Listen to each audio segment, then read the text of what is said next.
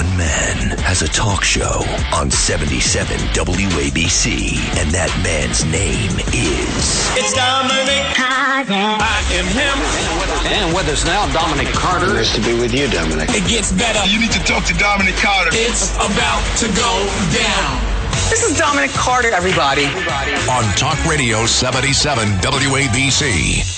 And good morning, good Friday morning. Dominic Carter here with you, Talk Radio 77 WABC.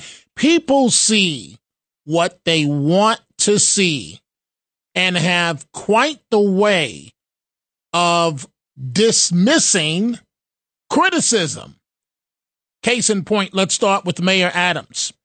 The mayor meeting Thursday with one of President Biden's top aides, the closed-door City Hall meeting between Adams and Biden's Director of Intergovernmental Affairs, Tom Perez, a name from the past. And Adams started his day on Thursday discussing the migrant crisis on the CBS morning show, dismissing criticism. There are some people that are placing the blame in your direction and leaders of New York City. As more asylum seekers come, the more money is dedicated. And taxpayers are saying there's a better way to spend that money. What is your response to that? Well, I think to the contrary. When I am in the streets, people are saying, hey, brother, you doing your thing. Not one child or family slept on the streets of the city of New York. That was our number one mission. We can't have children out on the street.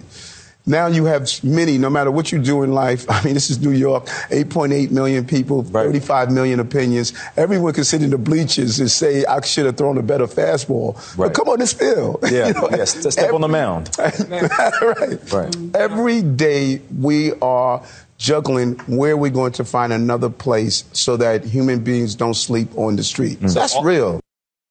Okay, Mr. Mayor.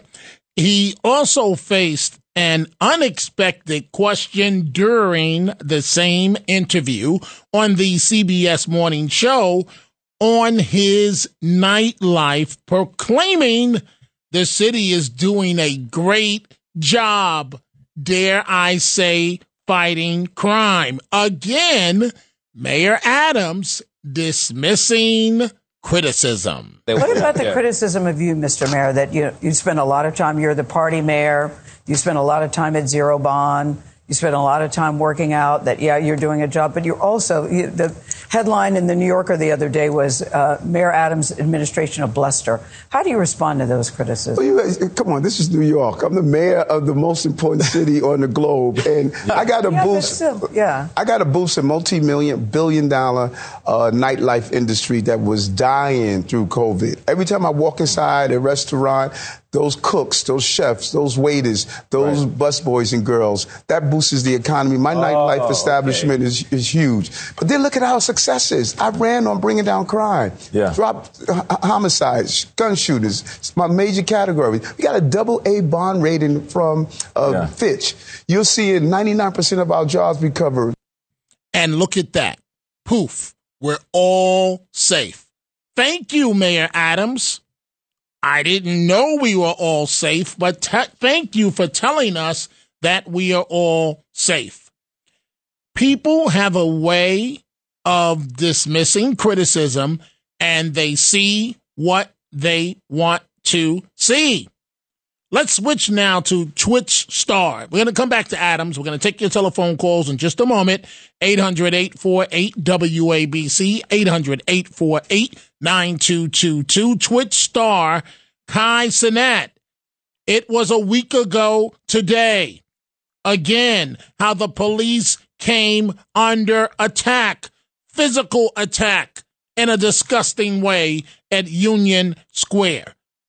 Mr. Cenat is speaking out, breaking his silence on the Union Square riot giveaway that was announced on short notice, which quickly spiraled into chaos. He says now that he's been charged with the felony, that S is not cool. At least he's chastising the young people that were there, young like himself. So he is speaking out for the very first time about the massive crowd of young people who swarmed Union Square Park last week, turning what was supposed to be a fun giveaway into a riot. I still don't know a single person that received one of those PlayStation 5s. And so Mr. Sinat says, and I'm quoting here, "I am beyond, bro, disappointed." Even holding up during a Twitch live stream, holding up an actual newspaper article about what happened Friday. Now, I do have some bad news about rents in Manhattan, and we're going to tell you something about that's raising eyebrows between the state attorney general and Governor Hochul. But I want you to listen to this young man, Mr. Kai Cenat, discussing what happened a week ago. After Friday, bro, I've come to realize the amount of not only power, but influence that I have on people. You feel what I'm saying? I've come to realize that bro, and I'm saying that to say this. I am beyond, bro, disappointed. Beyond disappointed in anybody who became destructive that day, bro. 100%, bro. That is not cool, man. None of that is cool, bro. You feel what I'm saying? After the things that I seen, I'm beyond disappointed in the things that went on Friday. And I want people to know that none of that was my intention. You feel what I'm saying? None of that. I had good intentions for this whole thing. And none of that was my intentions, bro. Not only that, but I don't condone any of the things that went on that day. None of that is cool. I'm seeing random videos of people getting sturdy on people's cars. And I'm asking myself while I'm watching the video, why? Like, why? You feel what I'm saying? He said, "Do you feel what I'm saying?" about 4 or 5 times. I feel what you're saying. Now, we can be naive and say, "Oh, this young man made a mistake." He has millions of followers in social media. It's estimated that he's worth more than $1 million. So call him what you want, but don't call him stupid. Okay? The young man at the center of all of this. And it's going to be interesting to see how this plays out. He says that he feels that he's disappointed in those that took part. You know what? Let's listen to his actual words. And this comes from a broadcast he did to his supporters this week. And he has millions of followers on social media. I want to go ahead and say, bro, I love New York. And I'm gonna make sure that we gotta make sure, like, that's where I'm from. You feel what I'm saying? I love New York, and I want to make sure that y'all have safe and y'all have fun, and I'm able to do things like this. But we gotta chill. We gotta chill. At least he's saying the right things, right? The young man also told us that he has to chill because he has a court date coming up with a felony charge August 16th. As an update onto what's going on, y'all know, y'all have seen it. I'm being hit with multiple charges. Y'all know that already, though. For me streaming, I might have to chill for a little bit due to the fact that, one, I got court dates that I got to appear to. My first court date, this August 16th. That's my first court date. I got things that I actually have to, I have things that I actually have to handle. You feel me? I got charges and stuff like that. So I have to go to court and I have to handle a lot of things. And yeah, that's about it. That's about it. He's worth more than $1 million, so he's going to come in with great counsel, a great lawyer, and that felony will be plea bargained down to a misdemeanor, and then plea bargained, and we'll see what happens. Now, we're about to start with your telephone calls, but if your lease is up, and if you're looking for an apartment in the city of New York, good luck with that. The average monthly rent in New York City has jumped to a record high of nearly $5,600. What was his name? Jimmy McMillan, who ran for governor. The rent is too damn high. Remember, that was his line. We need that guy now. And so the rent is unforgiving when it comes to cost, too damn high. And it's only getting higher, according to a new report, as the rents continue to skyrocket, with July seeing the average rental rate of nearly $5,600. Renters in Hell's Kitchen could relate to the hike. In fact, the average price there is nearly $4,400 per month. How are people supposed to live with rents like that? And a decision that is raising eyebrows in the political community. State Attorney General Letitia James of New York, her office will no longer defend Governor Kathy Hochul in the migrant case. And this is an extremely rare split.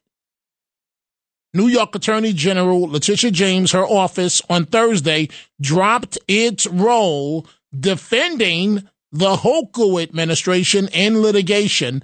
Normally, the state attorney general's office represents the governor's office over the state's responsibility to shelter migrants. Again, a highly unusual step that appears to suggest, keyword, appears to suggest policy differences between two of the state's most powerful Democrats. So a Manhattan law firm, Salendi Gay Ellsberg, has replaced James' legal team in the case, according to a filing in Manhattan Supreme Court.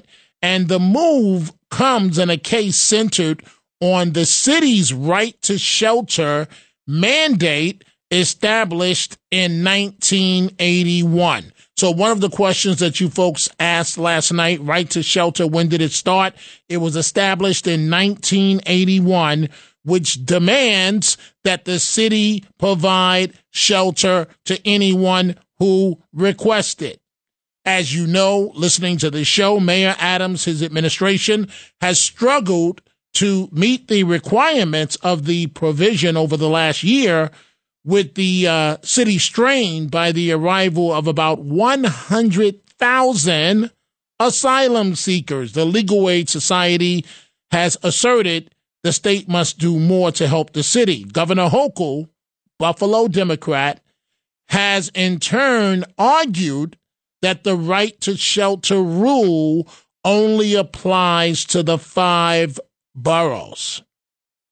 Smart move, if you ask me. And this is the move that is raising some eyebrows. Let's start with your telephone calls this morning. Let's begin with our friend Frank in Maine. Good morning, Frank. You're on Talk Radio 77 WABC.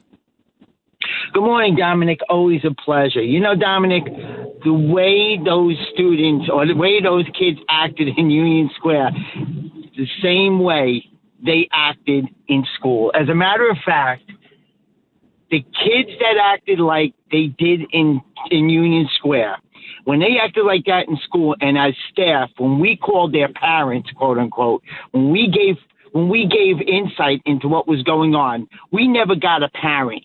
We got a grandmother. We got a sister. We got a cousin. One time, we got a great-grandmother. I'll never forget this. I felt so sorry for this poor lady. She was watching this 15 and 16-year-old kids, and she couldn't walk. She couldn't walk, Dominic. She had to go into school and defend these 2 kids, and she couldn't walk. And that is indicative of what these kids are. They have no parents. Well, right? that would explain, Frank, why they do what they do. Absolutely. And the sad part is when we tried to get an actual parent, when we finally did get a parent, they were so belligerent. They didn't want to hear it. They didn't want to hear anything. They wanted to hear that their kid was great and we were in the wrong. And we were as staff, we were so sick of it that we decided not to call anymore. there was no point. There was no point in calling, and that's why they thought they got carte blanche to do whatever they wanted to do, and it translates to what happened at Union Square. Dominic, have a great night. Thank you, Frank, for the call. And as a former educator, I am so sorry that you and scores of other teachers and administrators that have dedicated your lives to helping children, to enriching children, have had to deal with this. You have had to deal with dysfunction on the front line. Not as bad as police officers have to deal with, but it's close. It is close. Let's go to our friend Mike in the great state of South Carolina. Good morning, Mike. What's on your mind? Good morning. Mike, there's something wrong with your phone. Are you there? Are you there with me better now? Here, yes. Can you hear me? You're going in and out. I'll try one more time. Go ahead. Okay. Can you hear me now, Doc? I hear you now. Go ahead. Okay. Always good chatting with you. And originally from Nassau County, born and raised. And you know what? Eric Adams, what can we say about Eric Adams? He's a legend in his own mind, I think. He hasn't done much of anything. And now he wants his, he's holding out his hat for a handout from the federal government. And I liked his explanation when, who's explaining he goes clubbing with Sharpton and his $5,000 suits, but he's going to the clubs to build up business. Oh, I see. And you know what? What a disaster for the city of New York and the state of New York. Free carte blanche to all the immigrantes. It's getting to the point where look at the rents, like you said, Dominic. I mean, hey, that's why you see an exodus of people from the tri-state area, Connecticut, Jersey, New York, highest tax region in the country, and they're going to the Carolinas, Florida, south of the Mason-Dixon, and he's a disgrace, Adams. He really is. Well, all I can say, Mike, is, if the average rent, let's just talk in terms of averages, right? So obviously the average person, you're going to need two incomes, at least two, to pay that rent. And what happens if someone loses their job? If thank you for the call, Mike. If one of the people in that household, if you lose your job, and that's just rent, you've still got transportation. You probably have a car. If you have a car, you're looking at $800 a month to $1,000 north to park. Now they're talking about congestion pricing and all of these things, and $5,600 a month. Jimmy McMillan, where are you? The rent is too damn high. Remember, he said during the debate with then Governor Andrew Cuomo.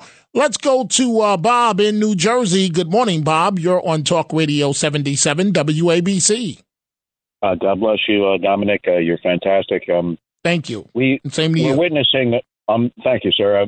I enjoy your show very, very much, and I want to thank you for being on the right side of things lately. It's a shame. Let's put the dirty, what I refer to the dirty duopoly. Let's put that aside. Right, that's a problem, a different problem within itself. So you can see one thing that's fortunate is this young man who started that thing at the square. He admitted that he was just totally blown away by the disrespect. People like beating up cars, disrespecting cops. It's just that we're witnessing a decline in the society today. But the fact that someone takes a public oath, to actually serve the people as a politician, it's despicable what the left is doing right now. They're fueling literally fueling the flames. Put all the dirty idiosyncrasies aside. But for them to actually keep on banging the gong of war and banging the drums of war like they do, what they're doing right now is not only dividing the country to the point where people are starting to realize all of these tangible realities of the prices of food. I unfortunately, after COVID, like many people, had a lot of things to pick up, a lot of things to try to get back into shape. And I witnessed a lot of people going into storage facilities, losing their houses, but the media, the dirty left media, won't talk about that. They don't want to focus on the fact that a lot of people are suffering financially And all of the things that they do, the legislative bills that they try to pass, and look at the illegal immigrants, and God bless these people. I'm not trying to sound like I'm criticizing someone that wants to become an American, but why do we have laws when every illegal immigrant that comes to this country not only impacts a middle guy, like a little business that's trying to compete against the establishment, the cronyism in municipalities, where somebody, a dirty player in a zoning department, is giving jobs to a buddy or a family relative. Not only do they impact and they actually feed the pockets of the established contractors, they kick the teeth in every guy like me, like a middle guy, like a smaller contractor that tries to rise up and compete. And that's what Donald Trump talked about, the establishment. People forget about that. Donald Trump told Jeb Bush, sit down. Nobody wants to listen to you, okay? Nobody wants to listen to you and all the BS that from Halliburton and Dick Cheney. Nobody wants, Donald Trump basically, and I hate to say it, basically shot the bird at the 16 primary candidates and basically told them, get in line with me because I'm going to clean up this mess, this swamp. And it's the truth. What's even more sickening is that I have friends of mine who are union, it doesn't matter, white or black, but you can't even reason with these people. They literally tell me if SpongeBob was running, I would vote Democrat. And I'm not even trying to attack the left or the right, but it's a reality that we're witnessing right now. Right. The idiosyncrasies. I hear you, Bob. I hear you, and it is what it is, and I don't know what it's going to take to change all of this. Thank you for the call, but something has to be done, or the suffering will continue. Let's go to Peter in Harlem. Good morning, Peter. What's on your mind? Good morning, Dominic. I would like to have a civil conversation, and I would like to preface my original statement by saying Mayor Giuliani could have stopped this open borders in New York if he wanted to. When he got elected, you know what his comment was when a reporter asked him, how do you feel about this sanctuary city thing? He said, well, Koch had it. I'm going to leave it the way it is. Now he's all righteous and altruistic. Now, my second point, Dominic. Okay, wait. You can make your second point. But, Peter, so you're saying that you believe that Mayor Giuliani should have had a crystal ball to predict that 100,000 migrants years after he left office would come to New York City after the mayor opened the door to let them in. He was supposed to have a crystal ball and predict all of that? Dominic, I'm surprised at you. I said no such thing. I said he had the power to stop what Koch instituted. Dominic, will you stop underestimating your opposition's intelligence? You are not that bright. First of all, you're not my opposition. You're not even in the ballpark, Peter. Oh, you really don't think so, do you? Peter, I've never kissed any white man's ass in order to get a voice, my voice heard. Okay, you do it all the time. Peter, come on, man. Is that the best you got? Don't cut him off, please. Is that the best you got, Peter? To stand here and, he hung up again. He dropped. That's the best you got. That's what you're going to say to a black man that pulled himself up from welfare with no father and a mentally ill mother and was the first one in his family to go to college. When I'm done with this show, I am literally going to Pennsylvania to help a niece that is in terrible, terrible trouble with the drug addiction that is sweeping America. I have family members that are in trouble. When you're a first generational success story, the ghetto continuously calls you. And there are continuous problems when you are a first generation success story. So, Peter, notice, clown, I took your phone call, right? Because you're like a joke to me. That's why I took your call. You're a complete joke.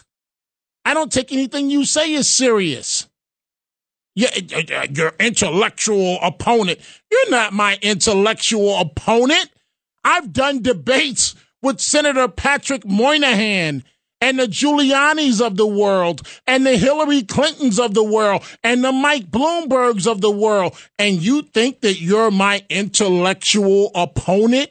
You're a joke that I take your phone call to hear the latest idiotic thing that's going to come out of your mouth. And then you state it, and every time you fall into the trap, just like I want you to, and then you hang up. But I got a trick for you the next time, Peter, that you call. I'm going to show you how I can get down the next time that you call. You said that I'm kissing a white man's butt to, it's just interesting, folks. I like everybody else, I've got to provide for my family. And I've never been accused of kissing anyone's butt. White, black, in between. Every now and then some people may say I'm kissing Sharpton's butt, to which I laugh. Ask Sharpton if I kiss his butt. Ask Sharpton if I'm a thorn in his side. And see what he tells you. I'm just using him as an example. There have been times when me and Sharpton haven't talked to each other for almost a year. It's thank you for that, Peter. You made my night. You gave me the ultimate compliment, and I really thank you for that. But I'm not kissing anyone's butt. But let me be clear. You are not my intellectual opponent. That is laughable. I have gone up against the very best in the world of politics in live situations. And you're going to refer to yourself as my intellectual opponent. And again, to the point that I made as I started out this show. And Peter, I want to say this one last time. I take your calls because you're a joke. That's all you are, a complete joke. People see what they want to see. Peter, for example, we've got to take a break. When we come back, we're going to go to Larry in Brooklyn, Audrey in Brooklyn, Orange County, Yonkers, New Jersey, and we will be right back. Talk Radio 77 WABC. Talk Radio 77 WABC.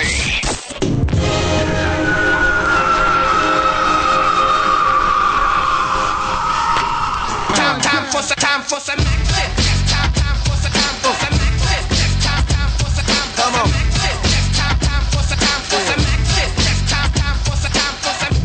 This is Dominic Carter, everybody. On Talk Radio 77 WABC.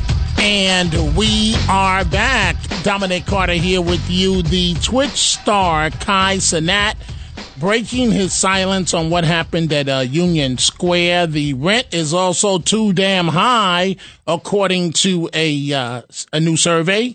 And Mayor Adams meeting with one of President Biden's top aides and dismissing criticism of himself. Let's go right back to the telephone calls. Jimmy in Brooklyn. Good morning, Jimmy. You're on Talk Radio 77 WABC.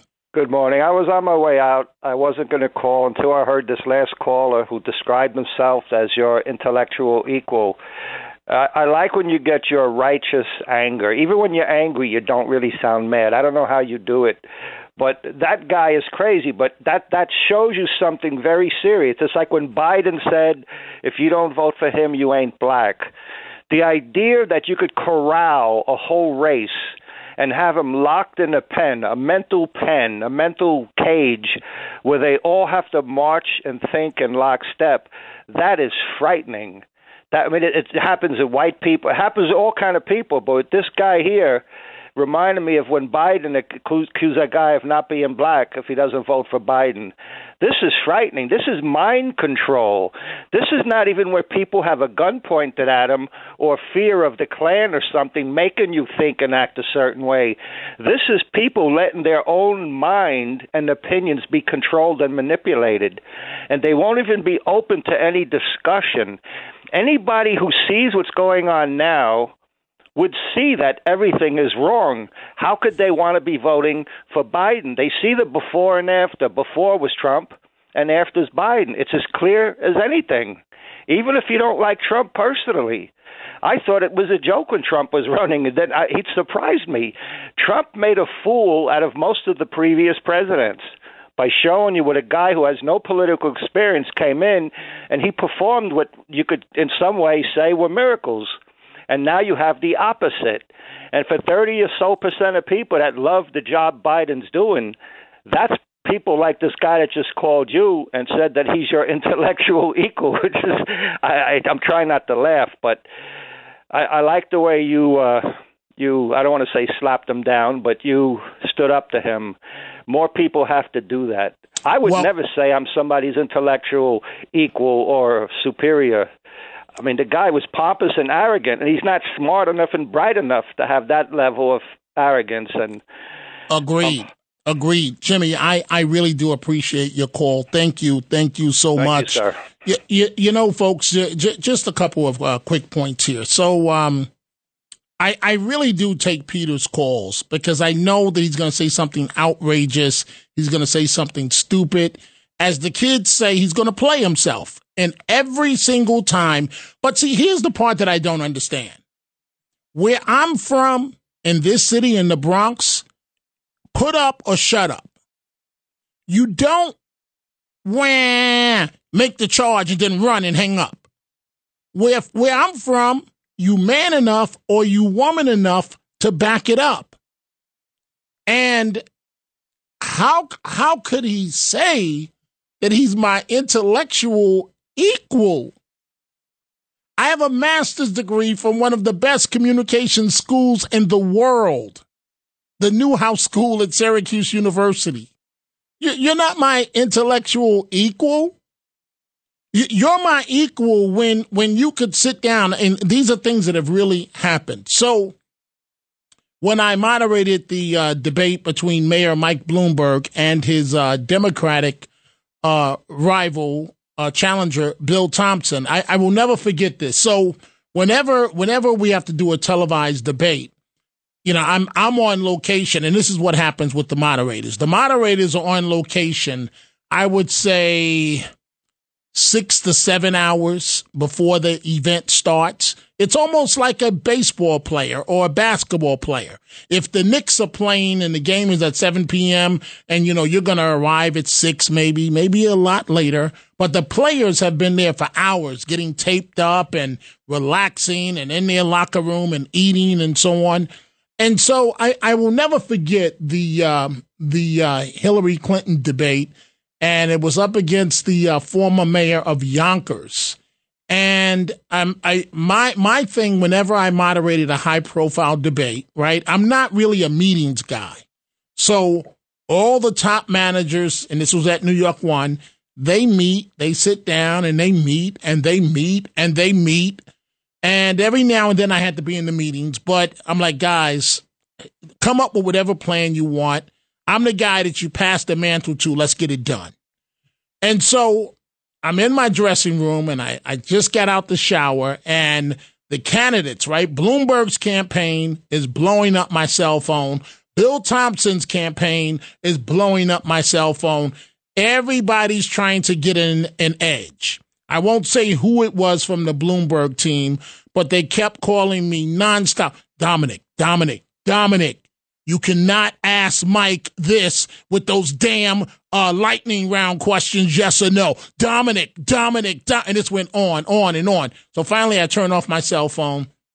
I get out the shower, and I always like my wife and my kids to come in the dressing room before we start, right?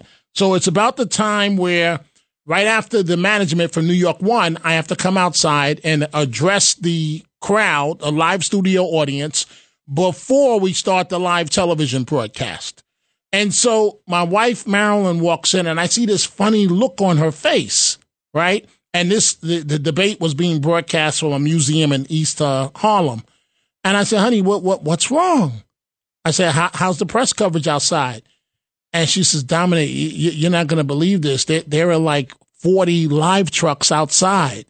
And I'm like, thanks a lot. That's a wonderful way to relax me. So a debate like that with Thompson and Bloomberg, that's my intellectual equal, Peter. A debate where I have sat down with a team of producers for days.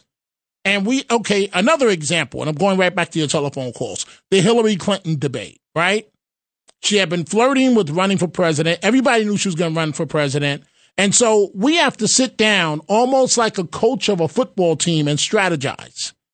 Dominic, you can't come on too hard against Hillary. You don't want to be hit with you're not treating her fair because she's a woman.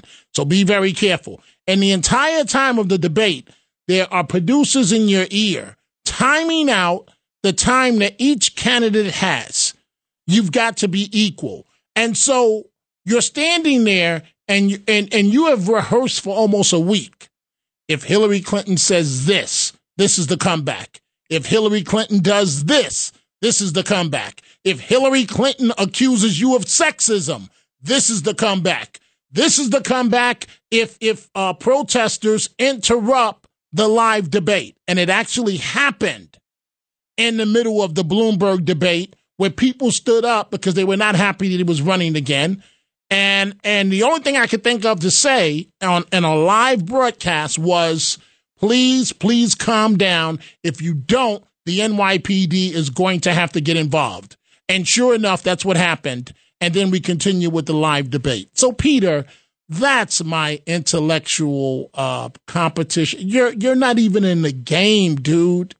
You're not. I take your call as a joke. You're a complete joke. Let's continue.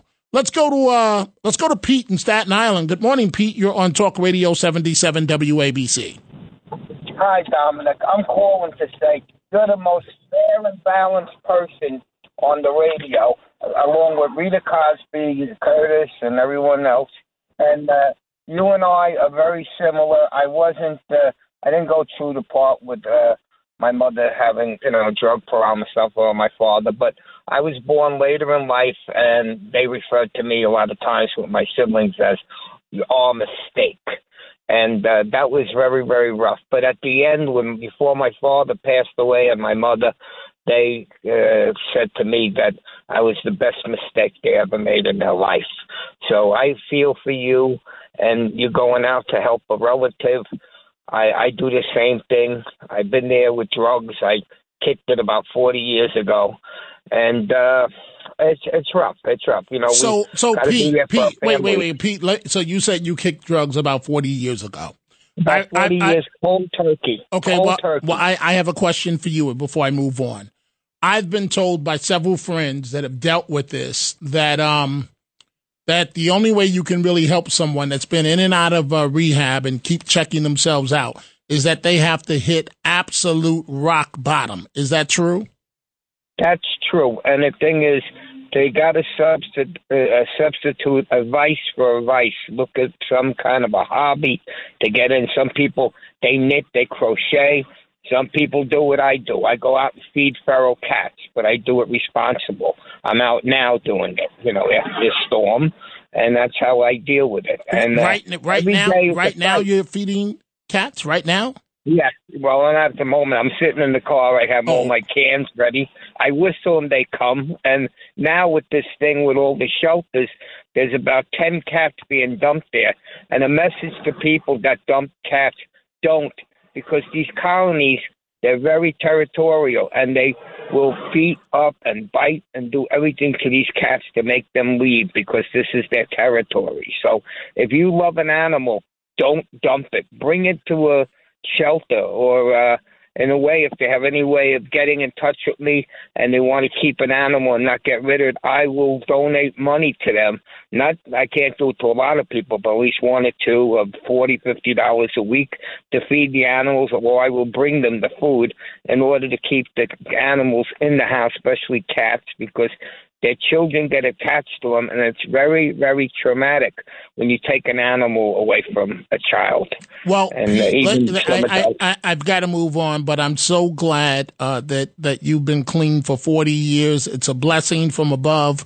Thank you for the call, Pete, and I really do wish you the absolute best. And as far, Pete mentioned the cats, I think about that, folks. We found our cat outside. He's been with us for about 10 years. He's starting to get older and so on. But he's still my man, and he's held the ground since my dog Dolce died. And what I think about sometimes, they'll get outside the house. I went and bought one of these collars to monitor him, but I don't want to put it on him because it feels like it's too heavy to put around his neck. And I think about sometimes what happens if he was just locked outside. A cat he would last maybe a day. maybe a day without food. He's used to being fed, several times a day. And so, Pete, again, thank you for that call. You know what? I was about to take Michael in New Jersey. I will, but first, let's take a break. When we come back, the Chronicles of Dominic Carter.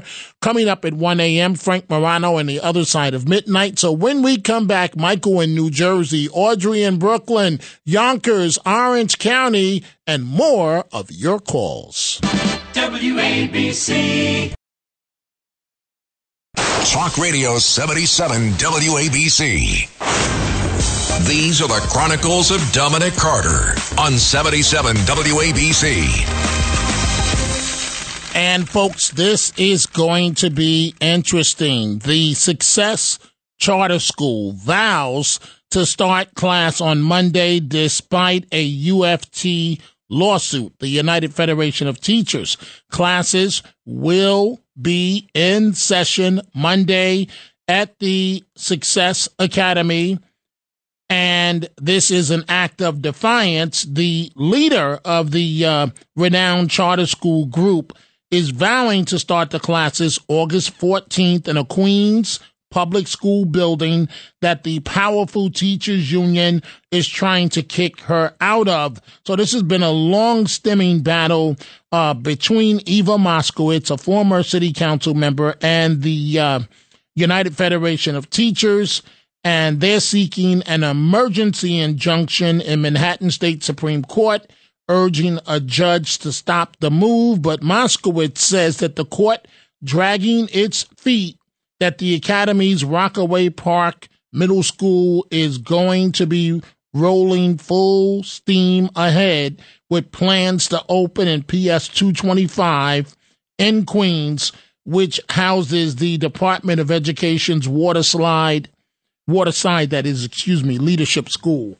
Going to be very interesting to see what happens there. Let's go right back to your telephone calls. Michael in New Jersey, good morning. You're on Talk Radio 77 WABC. Yeah, good morning, Dominic. Eric Adams says he doesn't want to do what he's doing for the illegals, but he is forced to do it because New York State is a sanctuary state, and if he doesn't do it, he'd be breaking the law. Well, here's the thing. There is another state that is a sanctuary state, and that state is Massachusetts. Now, in Massachusetts, there is a town, a super, super rich town, where an ex-president and his wife live. And they sent a bunch of migrants to that town, Martha's Vineyards, and the people there raised holy hell, and they started screaming at the governor. He called out the National Guard, and within 38 hours, not even 2 days, 38 hours, they rounded them up and threw them out of Martha's Vineyards. Now, if they can throw them out of Martha's Vineyards and the town wasn't sued, nothing happened, the people in charge of the town weren't arrested, then why can't Eric Adams? Because he doesn't want to do it. Not because he's following the law, because he doesn't want to do it. Because if Martha's Vineyards can do it, he can do it.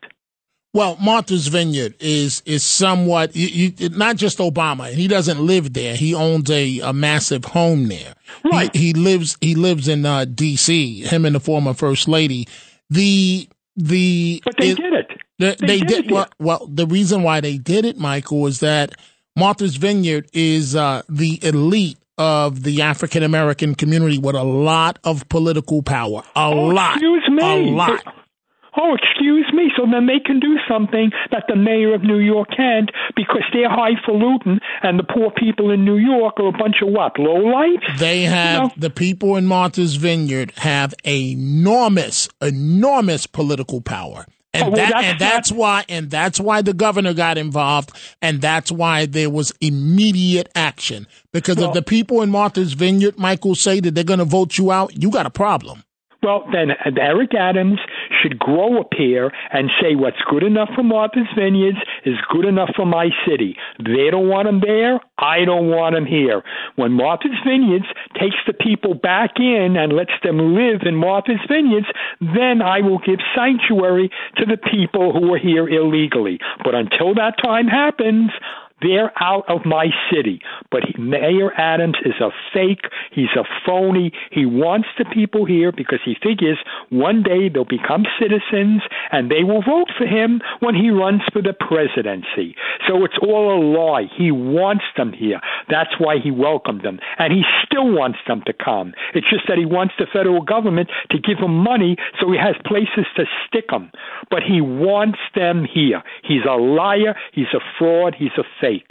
Okay, Michael, thank you for the call. Let's go to Audrey in Brooklyn. Good morning, Audrey. What's on your mind? Thank you for taking my call. First of all, Mike, there's 9 sanctuary states. And second of all, they were sent to Marcus Vineyard by DeSantis or Abbott. That's number 2. But it's just annoying how people just talk about stuff and they don't know. But anyway, the rent in New York State, basically in the city, it's $5,000, but in Brooklyn you can't get an apartment right now, 1 bedroom, between $2,000 and $3,000. So the rent is just out of control. But I'm sorry, I just heard something that just didn't make any sense. But wait, Audrey, I'm trying to follow what you initially said about the migrant issue. I didn't exactly comprehend. 9 sanctuary states. Wait, you said what about sanctuary states? I didn't hear that. 9 of them, 9. Okay, and what? How does that? Wait, but how does that? What's the relevance of that? Because Massachusetts is one of the states, right? Okay, so and what Mike said, as usual, something he made up. They weren't sent there. They were sent there by buses, just like I don't. But they were sent there, and they were gone immediately. By whom? I off the top of my head, I don't remember, but they were sent there in the dead of night, and they were quickly shipped out of Martha's Vineyard because those black people have enormous political power. Yeah, I'm sorry, just upset. But anyway, keep in mind, but you're upset at what? You're upset at what? You have a great wait, Audrey, you're upset at what? I'm just trying to understand. I know, forgive me, because you took my call after Mike, and he just said some nonsense. But I'm sorry. Okay, but just tell me, Audrey, what are you upset about? That's all I'm trying to find out. Sometimes you just get some really nonsensical calls, but it's okay. I understand people are just whatever. I'm sorry. I'm back on focus. Peter, I think he has a mental problem. He's sort of borderline. My assessment as a paramedic, a retired, and good that you take his calls because somehow you're helping him. You know, I'm not. You're helping him in a way you don't know. I'm not helping him. He needs help. Yeah, he definitely needs help. But he said, and I hope he needs to be all right. He said, well, thank you for the call, Audrey. Peter said that I'm trying to remember. Hey, Matt, do you remember? He said something about I kissed the butt of white men. What did he say? He said you kiss the white man's ass. Right. Okay. Like you do he said like you do every day. Right. Like I do every day. Okay. So my first boss was Percy Sutton, one of the most, for the first 8 years of my career, one of the most prominent African Americans in the city. Very white, Dominic. Very white. That owned WBLS, WLIB, and was based out of Harlem.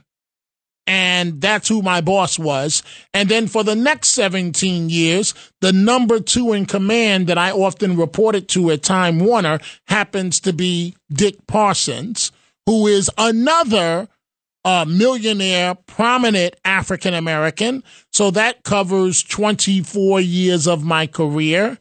And now I'm here at WABC, and I report to John Katsimatidis and Margot Katsimatidis, and they have never had a single conversation, Matt, with me about race, about class, about what I'm going to talk about on the radio. And so now I report to a female owner. And at New York One, I reported to a female news director by the name of Bernie Hahn. So do you know, Matt, before I move on, why Peter calls and then ultimately he runs and hangs up? He likes to say what he wants to say. And then the moment I challenge him, he has that agenda of saying something shocking because he'll say something and then he'll always go, and now let me say this. And then he'll say something else. Okay, so let me ask you another question. Ridiculous. Let me ask you another question. Does he do this to any of the white hosts at WABC? I've never heard him calling any. Yeah, I don't think he does. I don't think he does. And see, that's another problem within the black community, right? So we attack those that have become success stories.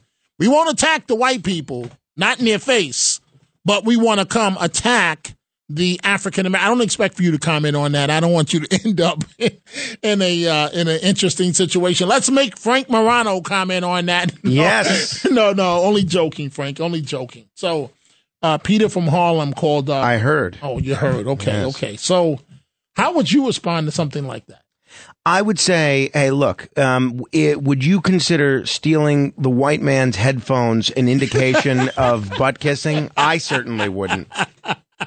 I do whatever I can to stick it to the white man whenever given the opportunity. Oh boy! Oh boy! Oh boy! Oh boy! I don't know, Frank. I don't know. I don't know. I don't know. I don't know.